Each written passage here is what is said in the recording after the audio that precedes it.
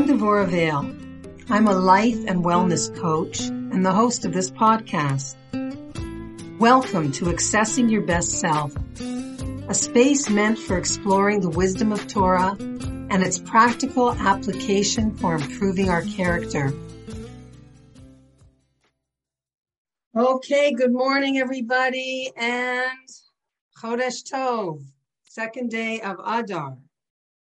So we have 2 Adars this year, just so you know. So we have 60 days to be happy and to beat ourselves up for not being happy. So we have extra days that we are meant to work on our happiness and grow our simcha. So in Adar, we're told that we can cash in on our sadness and exchange it for joy and build on it every day, because we all know the pasuk, Misha Nichnas Adar, Marbin B'Simcha. Whoever enters the month of Adar increases in their happiness. And of course, there's many good reasons to be happy in Adar. One of the reasons we're told is that Moshe was born in the month of Adar. But Adar is a month that, of course, we were saved from the wicked Haman. And the Jewish people continued on. So just to speak a little bit about Haman and how it relates to our class today, we know, I gave a class last night on jealousy. We know that everything, the secret to the city of happiness is in the state of mind. And, I didn't show off my coat, my Purim coat. Yeah, just modeling my Purim coat. My son is a bit artistic. There's a fish for the month of Adar on 2 sides. There's a bottle in my pocket here. And this is Mordechai on this side, and Haman on this side. So just to get us all in the mood there. Okay, so the same word for the simcha, to be happy, are the same letters as the word machshava. Martin Seligman thinks he discovered positive psychology, but he got it from here, nice Jewish boy, because embedded in the Hebrew words, it's telling us that if you want to be besimcha, it all begins with your thoughts, right? It all begins with how you're thinking. And of course, sometimes we feel like we're not in control of our thoughts. They take over. We get obsessed with them. We start ruminating on things that bring us down, that make us upset, that make us worried, that make us anxious. And of course, we have the ability to click on positive thoughts, to focus on all the blessings in our life, to work on being the simcha. And again, we had a whole course on simcha. For some people, it's easier than others. Some people are more prone to sadness, more prone to depression, whether it's biological and chemical, or whether it's just a chomer. But we can all work on trying to make a date with those worries and thoughts and anxieties every day. Set them aside, tell them, I'm going to talk to you later, but not now. We'll have a meeting later on and have a half an hour meeting with all of those worries and thoughts and anxieties, and try to enjoy and focus your thoughts on good and positive things, right? It's like a friend of mine was saying, you can have so much good in your life and so much blessing, going down, like we said, to the most minutest details, right? Of the fact that, you opened your eyes this morning. You have people in your life who love you. There are people in your life that depend on you and look to you. And that in itself is to be happy with. But unfortunately, human nature is that we're wired to go towards the negative. And it's interesting because the Megillah, in Megillah Esther, the Gemara of the Megillah asks the question, where do we find an allusion? Where do we find Haman in the Torah? So we actually find Haman in the Torah back in the story of the Garden of Eden. where basically Adam and Chava have both just eaten from that one tree that Hashem told them, you can have everything. The whole world is yours, right? Everything in this beautiful garden belongs to you, except there's this one tree that you cannot eat from. That's asur, that's off limits. So the word that Hashem uses when the Adam and Chava are exposed, literally, right? They find themselves naked and they have just eaten from the tree. The words of the Torah say, Hamin ha'etz, you ate from the tree, Hamin. So the rabbis say, just change the vowels underneath the word Hamin, and you have the name Haman, right? This is an allusion to Haman. So what does Haman have to do with the Garden of Eden and eating from the tree? So what the rabbis teach us is that the root of Haman's wickedness comes from the same root of a human being feeling like it's never enough. Okay? That Haman, as we know from the Purim story, every single person was bowing down to him. He was considered to be one of the richest men that ever lived.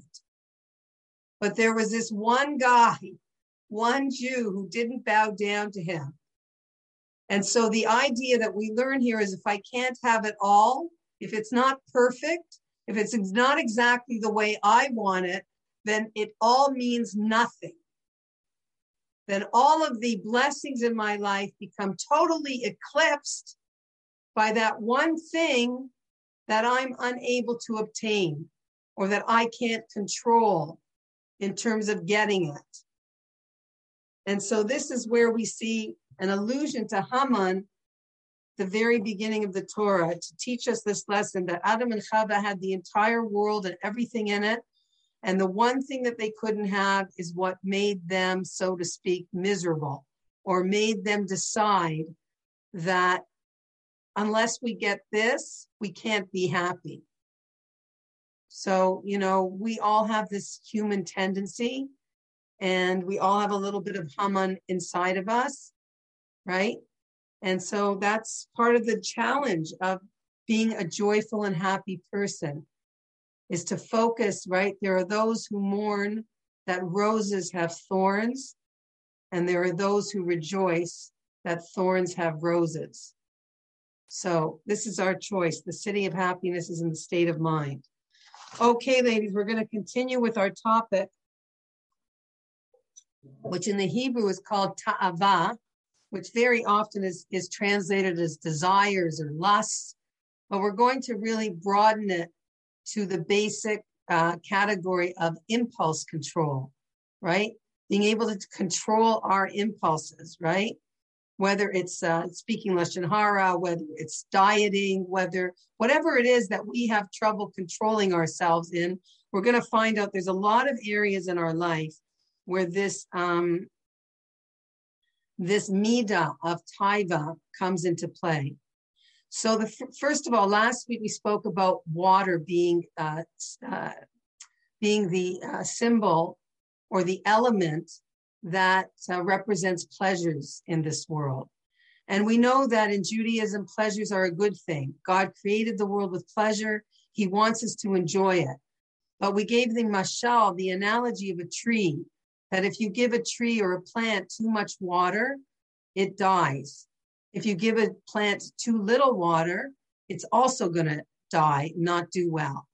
So it's about knowing how much pleasure we should be taking from the world and how to use whatever pleasures we have as a means, not as an end in itself, but as a means towards spiritual excellence, as a means towards spiritual greatness.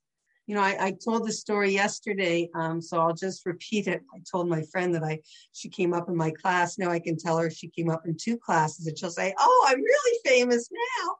But one of the girls, when we were talking about jealousy, was talking about being jealous of other people's spiritual abilities. Like she said, I think these girls that I'm teaching are at the beginning of their Jewish journey. They're in a program called Seriously Souled, SOULED. And they're girls that are becoming Balei Tshuva from all over North America. And we're doing jealousy, which we did together, for some of you remember that. But anyway, one of them was asking about, what if I'm jealous of other people's spiritual growth? Is that negative? Is that bad? So I explained that there's an element of jealousy, which we call kinat sofrim, jealousy of the scholars, if you like. That's a spiritual type of jealousy. That's a good jealousy if it's going to make you want to do more and be more, right? It's going to, if you're going to be spiritually jealous of others and become depressed and despairing and, oh my gosh, I'm never going to get there. And, that's not going to help you. But if it's a jealousy that says, I want to be like you.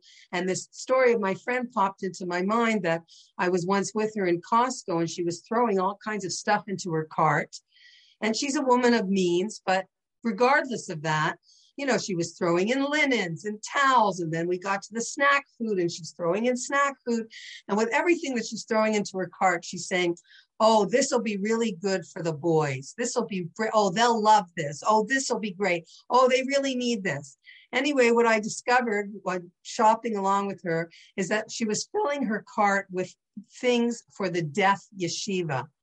We have a deaf yeshiva in Toronto. It is the only yeshiva of its kind where deaf boys come from all over the world to Toronto, right? The Rosh Yeshiva himself is disabled in terms of his hearing. And it's an incredible thing. So here she was, walking along, my spiritual role model in the area of tzedakah and generosity, and just the way that she was doing it, it was as if she was shopping for her family. It was as if she was shopping for her own, because, oh, they're really going to love this snack food. I got to put this in. Oh, these towels are good. They're going to, and she was just buying stuff for the deaf yeshiva as an act of, right, generosity and tzedakah. So I said to myself, it's good to hang around wealthy people like this because they teach you. First of all, it shows you, you should be jealous of their good deeds, not of their money, for the people who are doing things like this. And secondly, it's a goading on for anybody who's around them to want to give more and do it in that kind of style, with that kind of feeling, as if you're giving to your own kids, as if you're giving to your own family. So I just wanted to share that with you. Okay, so one of the things I want to mention is what happens very often when people begin to work on themselves, when you start to work on yourself, whether you're out there at the gym every day or you're eating very well, we start to become critical of other people around us who aren't on the same page, right? And this could happen not just materially, but it happens spiritually too. It's like a spiritual Yetzer Hara that we can, as we begin to engage in self-growth, and we're taking all these Musar classes and we're just getting better and better and flexing our spiritual muscles all the time. So we can start looking around us and saying, what's wrong with everybody else, right? And we know that this is the Aish element gone awry, right? Because we said the Aish element is that element that wants, like fire, right? It wants us to grow and get bigger and develop ourselves. But the way that, it can express itself is, what's wrong with all of you around me? Why aren't you doing what I'm doing? Why aren't you growing? Why aren't you developing yourself? So we have to be careful with that, because we can start noticing what's wrong with everybody else. And we can start doing this with our husbands, with our children, with anybody who's in close proximity to us. As Rabbi Yisrael Salant said, when he, who was the founder of the Musar movement, right? He said, when I first started working on myself, or he said, before I started working on myself, I noticed everybody else's mistakes. And then when I started working on myself, I noticed everybody else's mistakes. But then I started working a little harder and I realized that, well, they have mistakes, but I also have mistakes. I also have things that I need to fix. And then he said he got to the highest level where he was able to see other people's virtues, focus on what's good about them, and of course, continue to work on developing himself and and assessing and correcting his own flaws. So that, of course, is a very high level.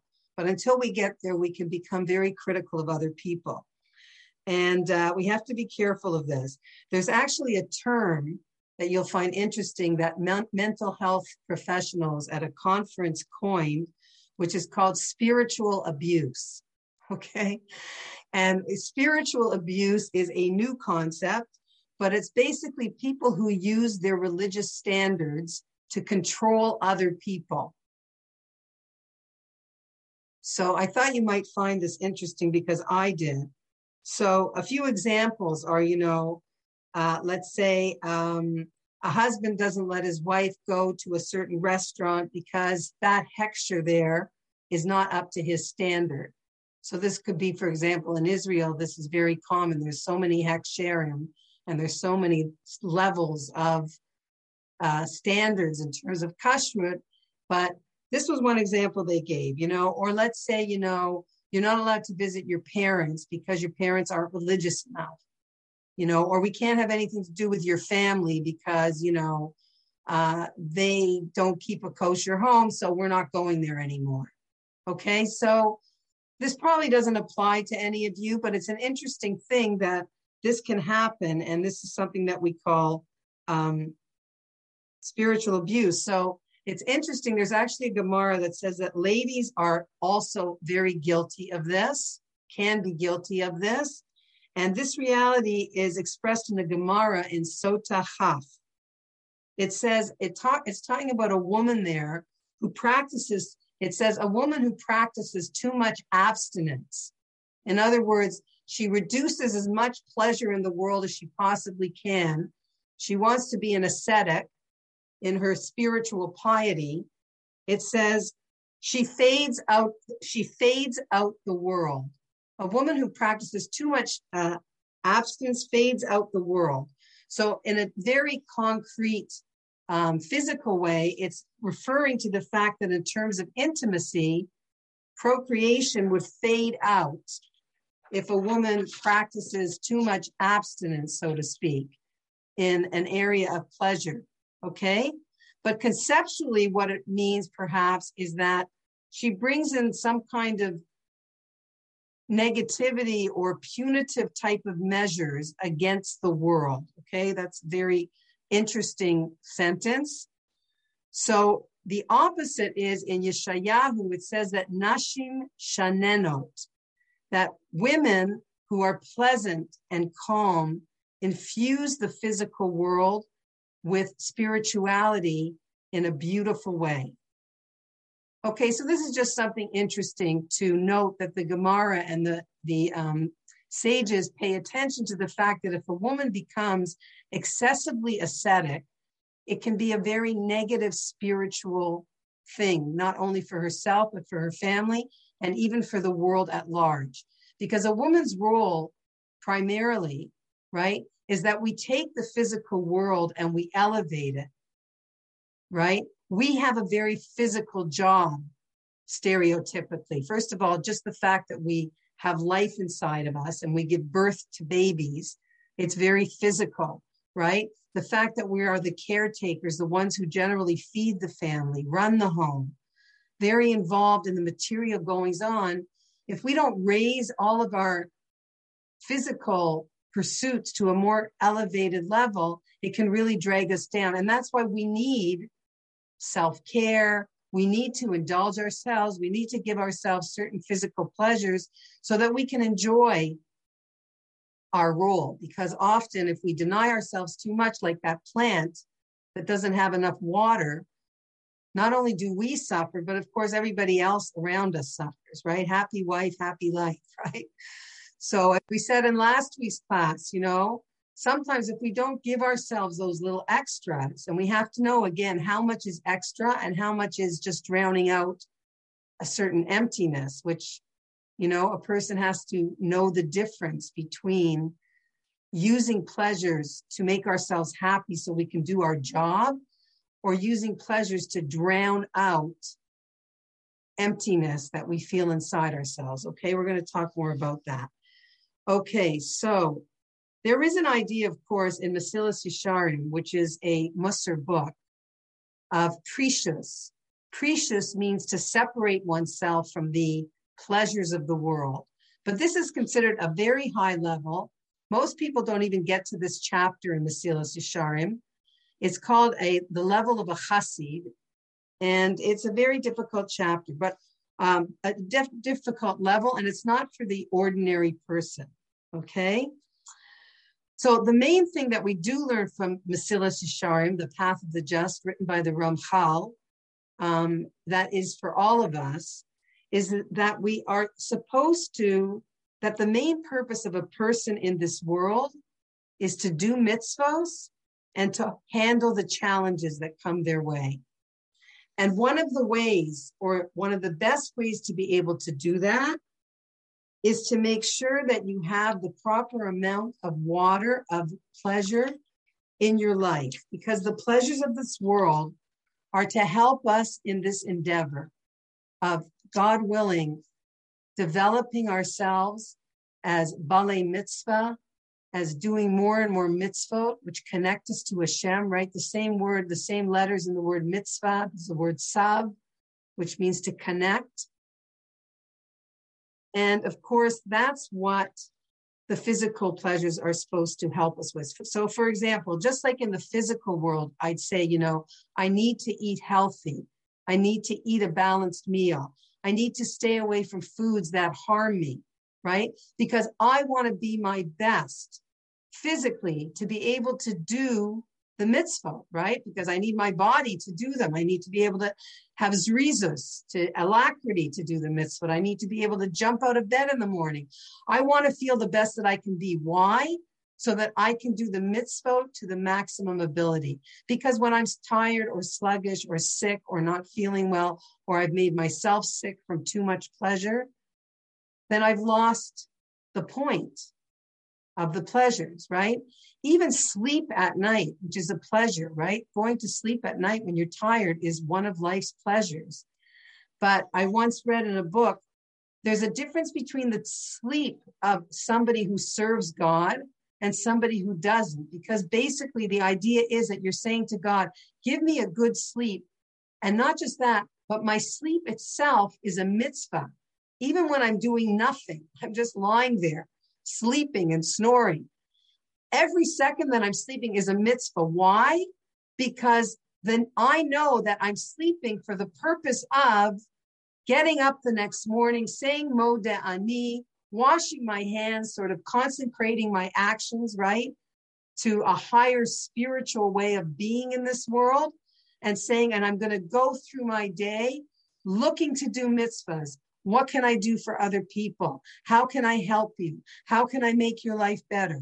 What can I do when it comes to my relationship with God? What little mitzvah can I add, right?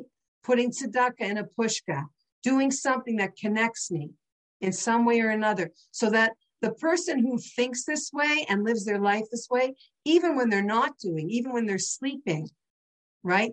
The pleasure of relaxing, which is a pleasure, going on vacation, right? In order to come back recharged, to be able to do more. That's also a way of using the material to become a greater spiritual person, okay? So a person has to always be taking a litmus test, and asking themselves, is this pleasure conducive to my emotional health? Is it conducive to my calmness and my tranquility? Hashem made these pleasures around me so that I can have tranquility, I can have joy and happiness, right? But the irony is that these physical pleasures sometimes create tranquility or they create havoc, right? They can make things worse, right? We know, like Shlomo HaMelech said, that, material things are like salt water. They can become something that we chase, which is really one of the definitions of taiva. Taiva are things that we chase, and we're going to talk about this. And even though they don't make sense intellectually, and maybe we even regret it afterwards, somehow we just can't stop ourselves. So Shlomo HaMelech says, it's like a knee-jerk reaction. It's like before you do it, you say, I want that. But after you do it, you say, why did I do that? Why did I, succumb to that? So that's the struggle that we're talking about here. So again, on the one hand, these physical pleasures are supposed to create tranquility and calm so that I can not be distracted and go forward with my spiritual pursuits, right? Like we said last week, let the body have what it wants, make it happy, and then you'll be able to let your soul lead, so to speak, right? You've calmed down the tiger. And if that's the point, then you're using the physical world properly, okay? But when does it become too much that it actually creates havoc in your life? So you have to ask yourself, is this helping me do what I have to do in life? What happens when the pleasures or the pleasure moves you away from your purpose as opposed to moving you towards your purpose, right? Pleasures, unfortunately, can become addictions, right? People can become sucked in by them to the point that they're no longer in control. And the idea of this Mida of Taiva that touches on so many areas of life is how do we regain that control and recognize that that's really the biggest challenge of man, right? Is to lead with the soul and not succumb to the body's, which, Rebbetzin Heller said once, a very simple definition is the body is the voice of the taking. What can I get? What can I get? And the soul is the voice of the giver. What can I give? What can I do for you? So again, this is so individual, and each person has to figure this out on their own, right? You could look at me and say, my gosh, she's like overindulgent, like look at her, what's she wearing, what's she eating, what's she doing? But for me, it's not overindulgence because that's what I need to be relaxed and tranquil and allow my soul to take front seat. For somebody else, they may be able to live with much less or not need as much. And that's okay too. A lot of this has to do with nature and nurture and what you grew up with and how you're wired and Homer. And certainly the great people among the Jewish people, if you go visit in Israel or in New York, the Gedolim, right, who we consider to be at the top of the totem pole, at the top of the pyramid, they live very threadbare lives. A chair, a table, a bed. They don't need anything else. They don't want anything else. They have thousands of followers who in a minute would build them a mansion. They don't want it. They don't need it. They don't feel like they're missing it. But we have to be realistic, right? And that's where this idea, again, of spiritual abuse that we started with, person can think they're on this level and abuse everybody else for not being, right? But that in itself shows that they're not on the level. Okay, so that's just a good example of that. So one example that Dina Schoonmaker gives is of a student of hers who had just given birth to a kid and was feeling really depressed, and maybe she had a little bit of postpartum. So, she got her Aish part of herself to get herself to the gym and start exercising. And of course, this was fantastic. This was exactly what she needed. And she even told Dina that these classes she's going to, she called them addictive. They're addictive. She loves them so much. Her body just takes her to the gym. It's fantastic. She's addicted to the gym. So the point is that when she first started going, it was healthy. But then when she would go 4 or 5 times a day, whenever she could, obviously, she reached the point of diminishing returns because at first, going out, having time to herself, exercising made her a better mother. But what happened with this addiction, if you like, it led her to being an absentee mother. Okay, so she was running out every chance she get. I got to get out of here. I got to get away from you whenever I can. I got to leave. I got to leave. I got to leave. Reminds me of my mother used to say. My father, there were 5 kids, and I remember my father bought my mother a tennis racket. I think for her 30th birthday or 40th birthday. I don't know what. And the joke was that after he got her that tennis racket, we never saw her again. Because she discovered tennis and she was a real athlete before that. But, for the rest of her life, Baruch Hashem, she played tennis up into her 80s, and anyway, that was the joke though. Oh boy, we got you that tennis racket and that was the end. That was the beginning for you and the end for us. She was always on the tennis courts, but she was a good mommy too. But anyway, that's the point. Where do you reach the point of diminishing returns? So we have to ask this about anything that we do. Is it fulfilling the purpose? Meaning, is it helping me grow higher spiritually? Or is it excessive? Is it too much? Is it killing the plant with too much water? Right? Okay, we're going to go on to another idea. Actually, we're going to go on to really defining what taiva is. So we have a good working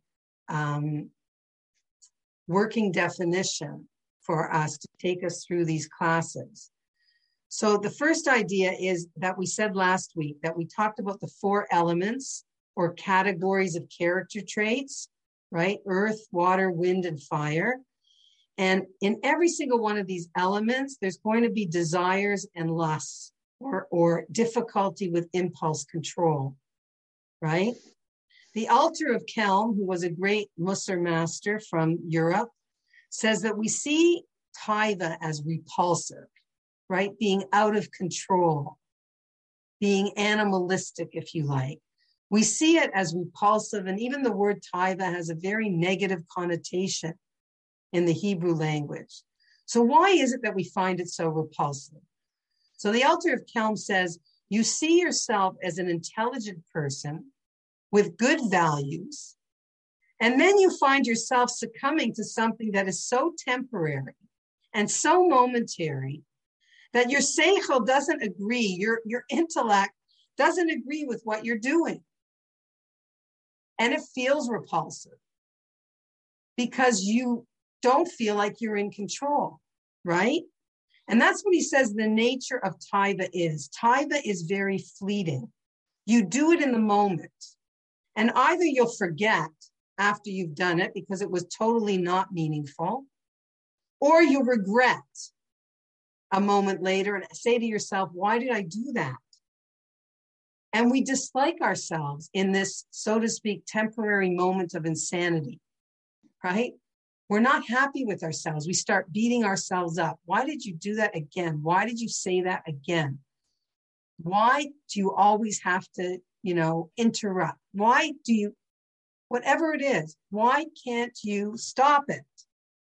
And so what this is it's an eclipse of the seichel. In the moment of time, the seichel, of course, is your intellect, that which is supposed to rule us, right?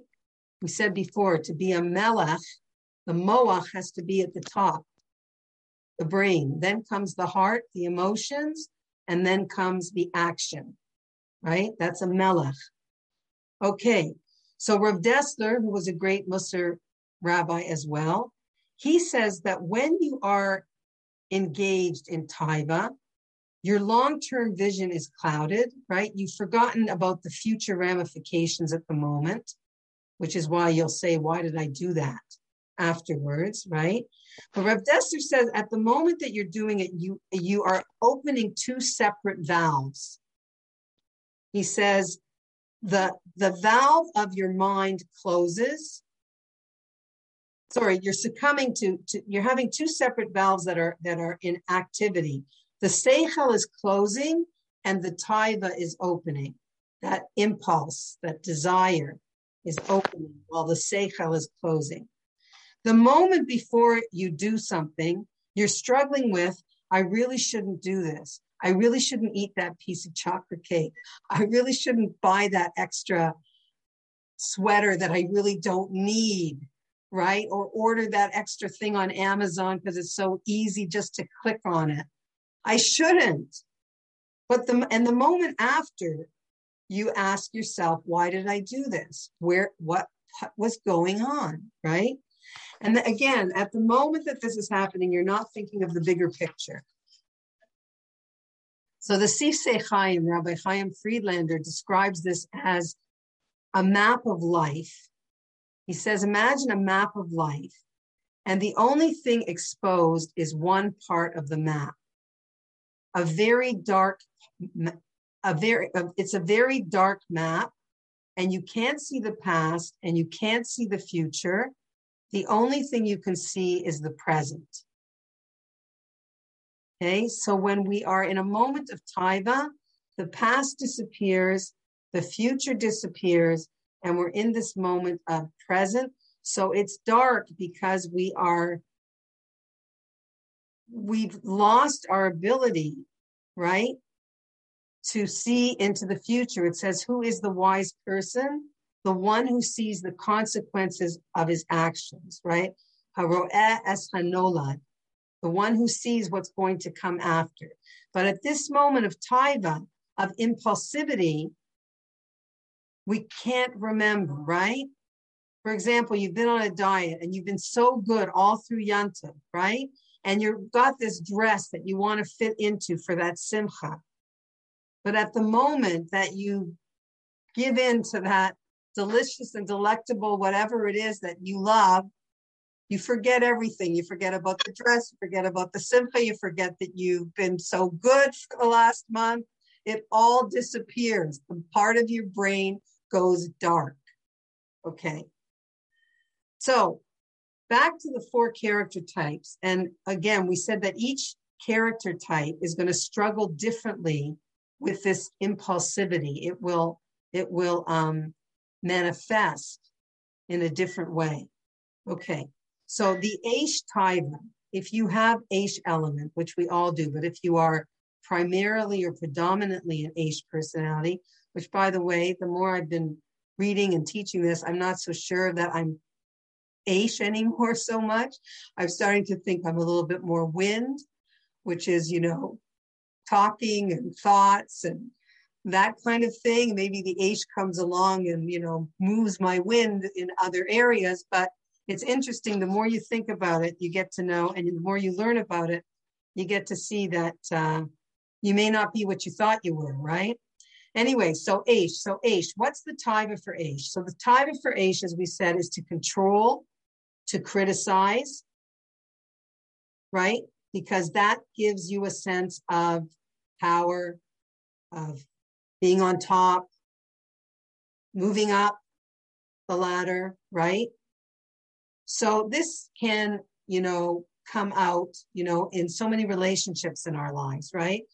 We want to say something, we want to tell our daughter-in-law or our daughter something about the way they're raising their kids or something they're not doing right. And we bite our tongue over and over and over again. We don't say it, we don't say it, we don't say it, we don't say it. And then all of a sudden, there's that moment, there's that day, there's that experience where we can't help it and we say it, right?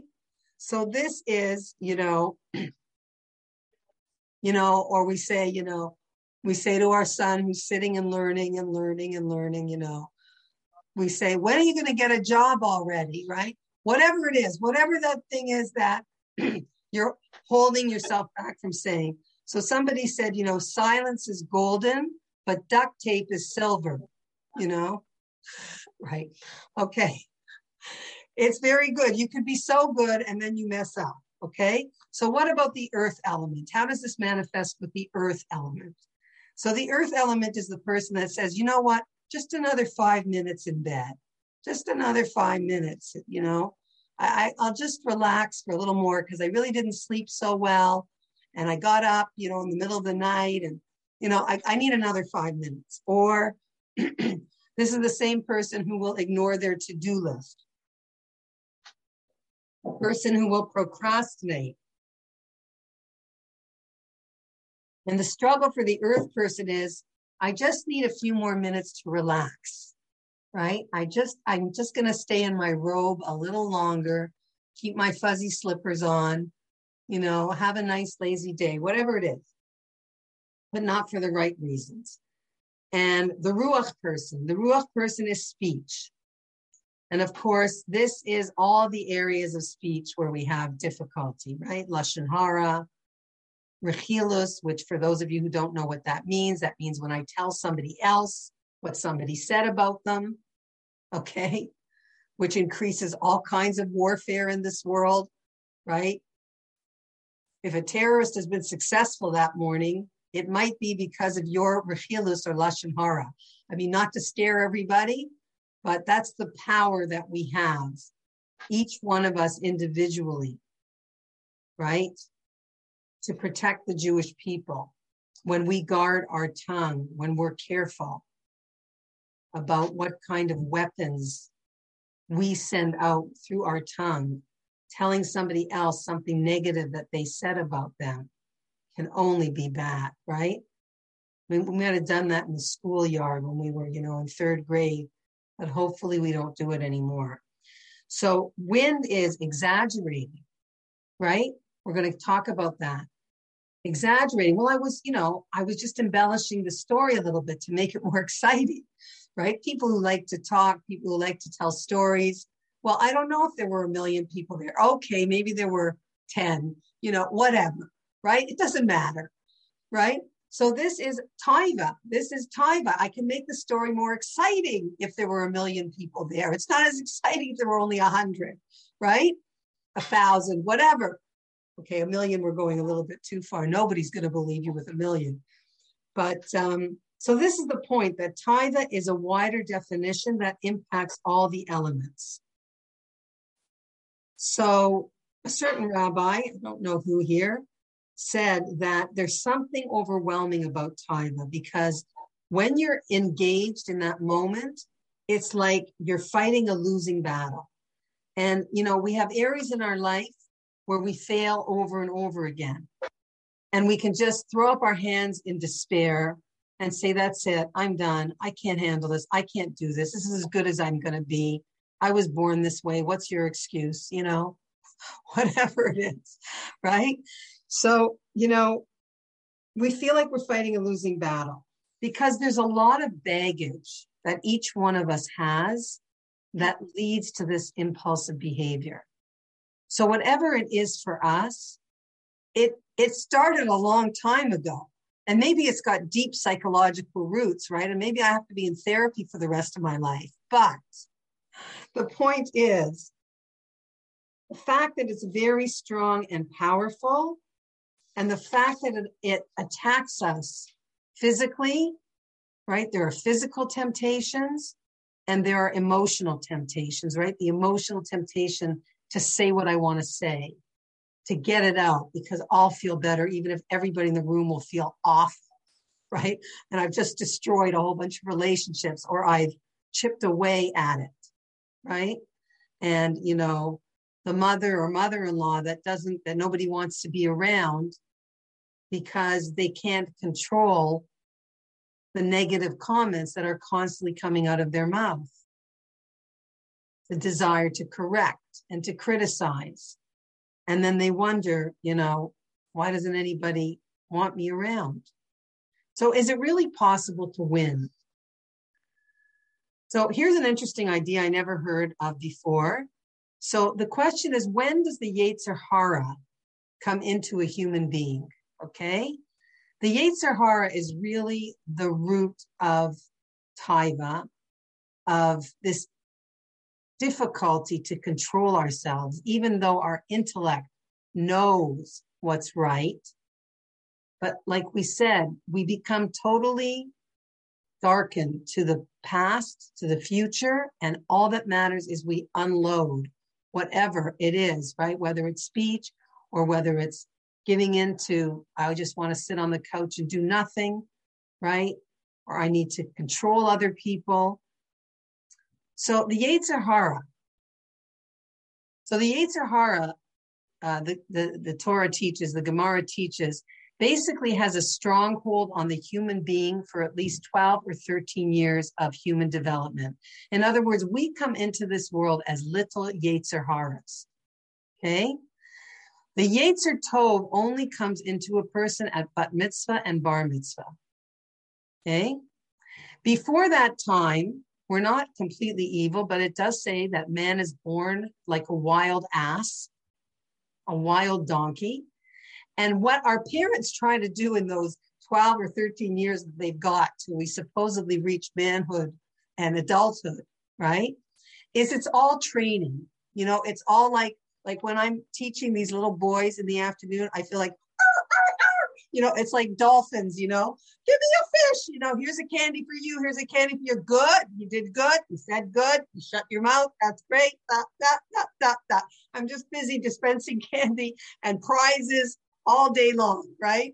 And it's funny because this is rampant in the yeshiva system, right? A friend of mine who taught in Beis Yaakov here in the girls' school, she just moved to New York and now she's teaching in a boys' school. And she told me she cannot believe how much candy and prizes go around. She didn't need this in the girls' school. She said she never gave candies or prizes. Now everybody's telling her, no, you got to come with Laffy Taffies and you got to be throwing them around all day long. Okay, whether it's good or bad, that's not what we're talking about here. But it's like training the dolphins, okay? It's like training your dog. Here's a cookie. You did this, you did that. That's what it's about. Because there's no Yetzer Tov. Not in the real sense. So everything you're trying to do is training. I'm going to do this because I'm going to get a reward. It's good for me. Everybody's happy with me. So I'm going to do it. But before we leave, let me teach you this idea because it's so interesting. So the Yetzer Hara gets there before the Yetzer Tov does. And there's actually a discussion in the Gemara between Antoninus, who was a Greek emperor, and Rabbah, who was Rabbi Yehuda Hanassi. They were very close friends. And Antoninus asks Rabbi Yehuda Hanassi, when does the Yetzer Hara come into a human being? Does it come in at birth or conception? Okay? So the answer that Rabbah gives is he says, it comes in at birth. Definitely at birth, because if it came in at conception, then the fetus would never agree to stay confined in the womb for 9 months. Okay? The fetus, if it had its Yetzer Hara, would be fighting the entire time to get out. And basically, the nature of the Yetzer Hara is that this is the nature of the Yetzer Hara. So we get the Yetzer Hara at birth, right? After conception, after the 9 months. Because again, Rabbah's saying if the Yetzer Hara would be before that, human nature is don't tell me what to do. That's the voice of the Yetzer Hara. Don't tell me what to do. I'll do it myself. And even the fetus inside the mother, if it had a Yetzer Hara, would be fighting to get out, saying, don't tell me that I have to stay in this little cramped place for 9 months. I'm out of here. I don't want to be here, right? So even a young baby won't eat if it doesn't want to, right? You can give a young baby food and it refuses, it throws it on the floor, because even a young baby is already saying, don't tell me what to do, don't tell me what to eat. Of course, I always say teenagers are just 2-year-olds in much bigger bodies, right? It's like, don't tell me what to do. Don't, like the 2-year-old is taking your pots and pans out of the cupboard all the time, right? Or throwing food on the floor, whatever it is, don't tell me what to do. It continues. And of course, it continues even into adulthood. One of our biggest taivas, right, is don't tell me what to do. I'm going to do what I want to do. And of course, this is the ego. This is the Yetzer Hara in its, the super ego, if you like, right? The id, the impulses that Freud spoke about. And, this is something that is not completely negative. It's helped the Jewish people survive, right? Don't tell us what to do. We're not listening. right? And we very often go against the status quo because we're afraid of the status quo. Because the status quo very often have gathered together to try to annihilate us, like Haman, right? And the other Hamans throughout history. So of course, don't tell me what to do could be a good thing. And that's also, by the way, why some people don't get the vaccines, right? My husband's noticed that a lot of Russians don't get the vaccine because they have a very strong tradition, very recent in history, of living in a communist regime and being told what they can and can't do, having to hide who they are, etc. And for them, when a government's telling them to do something, that's what it brings up. It brings up fear, and it brings up, don't tell me what to do, because when you tell me what to do, it's not good for me, right? It's the death of Judaism, or it's the death of me as a Jew, or it's the taking away of my freedoms. So, a lot of people have this just by virtue of, and even, Jews in general, my husband sometimes jokes, he says, Jews who don't want to get the vaccine or they don't follow rules, my husband will sometimes joke and say they think it's the Polish government. They've been living in America for hundreds of years, and Canada, where the government basically is good to its citizens and does things for the well-being of its citizens. But a Jew who's been traumatized by Jewish history, right, can feel like, if they say left, I go right. If they say up, I go down, because they're out to get us. And they can continue to have this mentality even when they've been in a free country for many years. So I'm not excusing that. I'm just saying there is a sociological and psychological basis to understand why some people have a very hard time following rules or going with the status quo.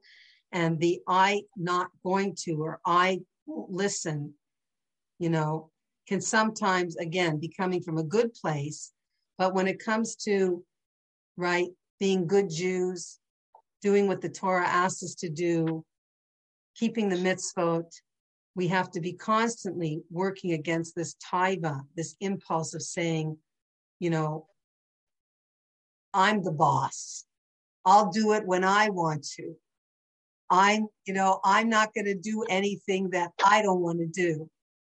And so that's where sometimes this Yetzer Hara of don't tell me what to do can be very negative. Okay, ladies, I think that we've spoken about a lot of things. Yes, I am taking questions, please.